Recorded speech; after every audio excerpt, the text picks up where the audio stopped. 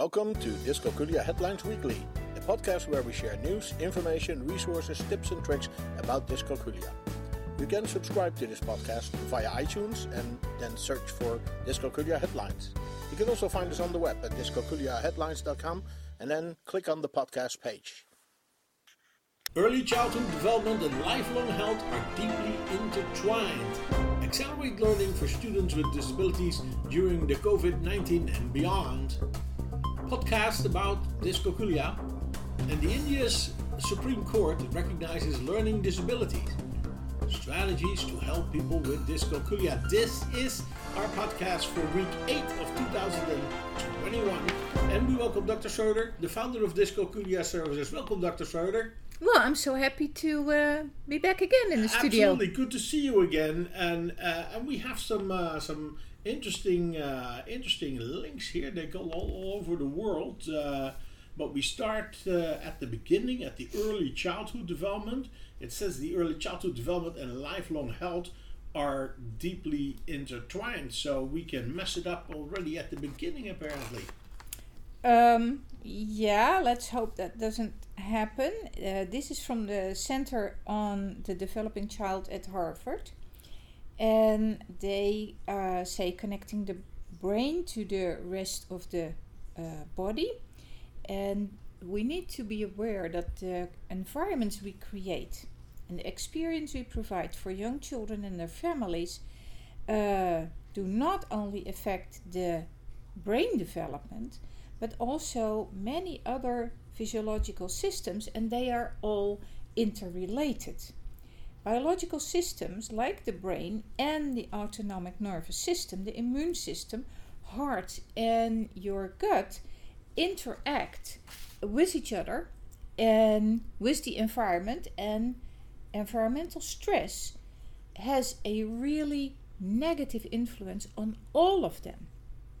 So remediation may be possible at any age for issues with learning, but outcomes are better and easier to achieve when interventions are provided earlier. Right. Also way more cost effective than trying to fix them later. Once they are in Algebra 1 and 2. Oh, absolutely.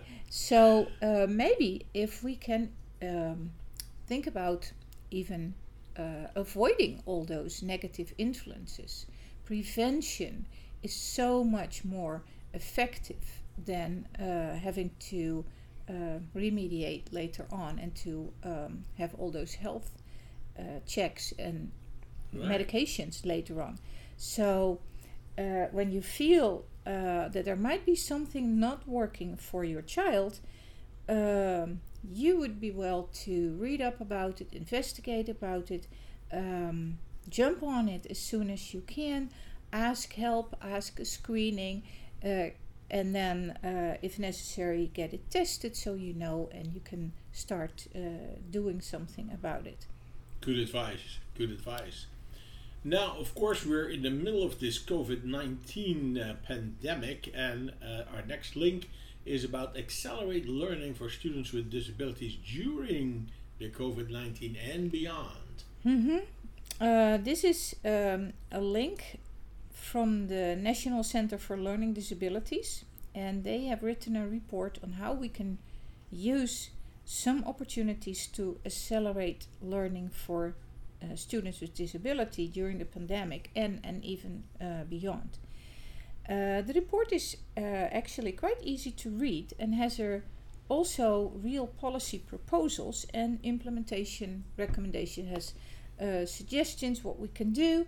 First, they talk about research-based opportunities for accelerated learning, and then they go into how can we implement that with separate sections for both state and federal policy recommendations. It would go too far for me to list all of that. You really need to read it yourself.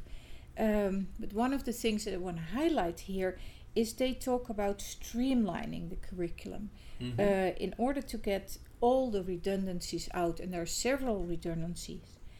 And also, if you do that, you open up more time to go back to underlying abilities that are necessary. they also suggest to focus on the student's strength and on his interest, on the background, social background of the student. If they feel that it's more about them, then they learn also better. Sounds good. Really great ideas. Yeah, I would hope that at least some of it ever gets implemented across the public school system, and also after the COVID can be active. Absolutely. So our next link is interesting. It is a podcast about dyscalculia, and we are in a podcast about dyscalculia. So let's see if we can click the button and listen in. Hey, INIT listeners! Before we get started today, we have a small but important ask. Please take our quick survey about who you are, what you like about our show so far, and what you want to hear more of. Head to u.org/podcast to take a 3-minute survey. Really, just 3 minutes. That's u.org/podcast. And thanks. Your input means so much. Hi, I'm Amanda Morin, a writer for Understood.org and parent to kids with learning and attention issues. And I'm Lexi Walters-Wright, Community Manager for Understood.org. And we are INIT. INIT is a podcast from Understood for Parents. On our show, we offer support and practical advice for families whose kids are struggling with speech and language, executive functioning, and other learning and attention issues. Today, we're talking about helping our kids who struggle with math, like really struggle with math. Well, that sounds promising. I'm sure you've listened to it and can give us the summary of what's going on there. Yes. They start with giving some examples of issues that people had.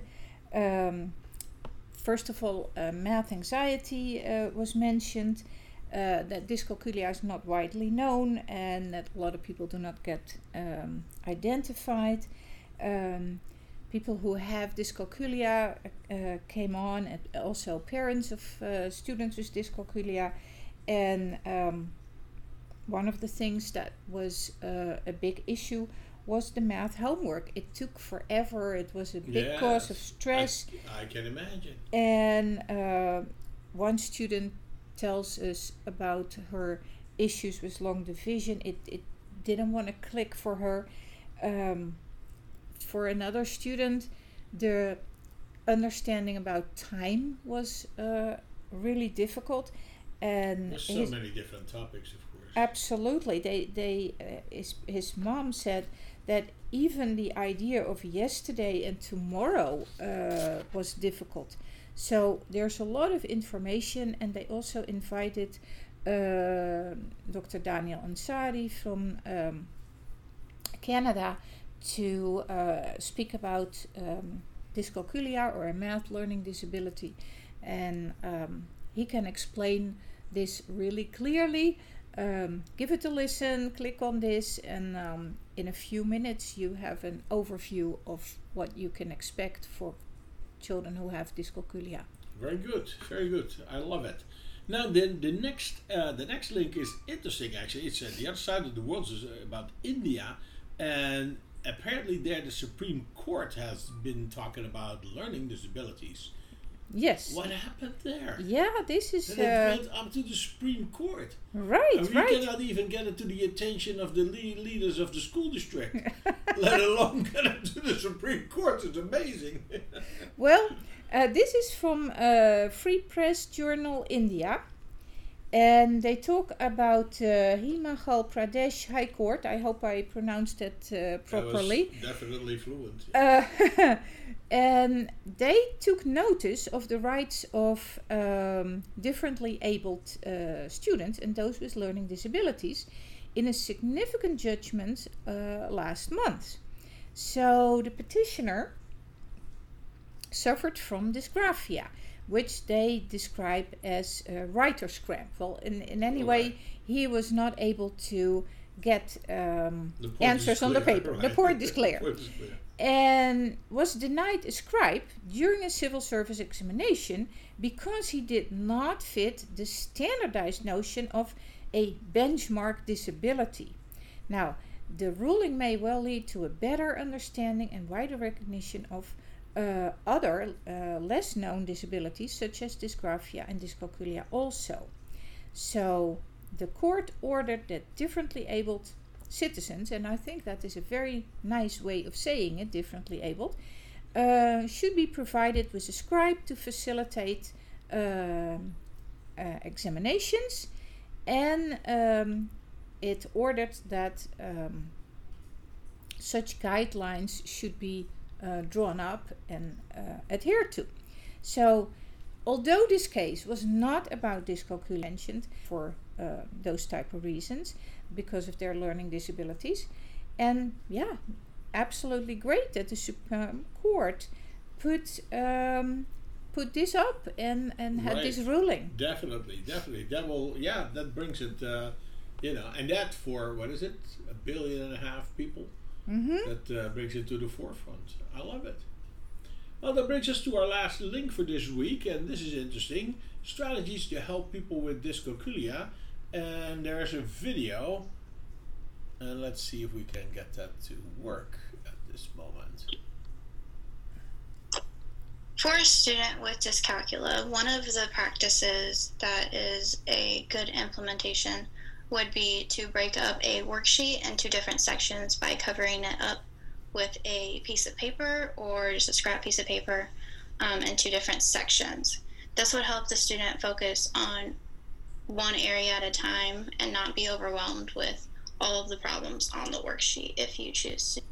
Well, that sounds like a good strategy to begin with. Absolutely. It's a 2-minute YouTube video, and that's Kathleen McGarvey who points that out, that if there's too much on a page, that is visually overwhelming for students with dyscalculia. So just blocking out all the other questions that you're not working on is a very simple but effective way to reduce the risk they're focusing on at that time. So simple but effective. Great initiative.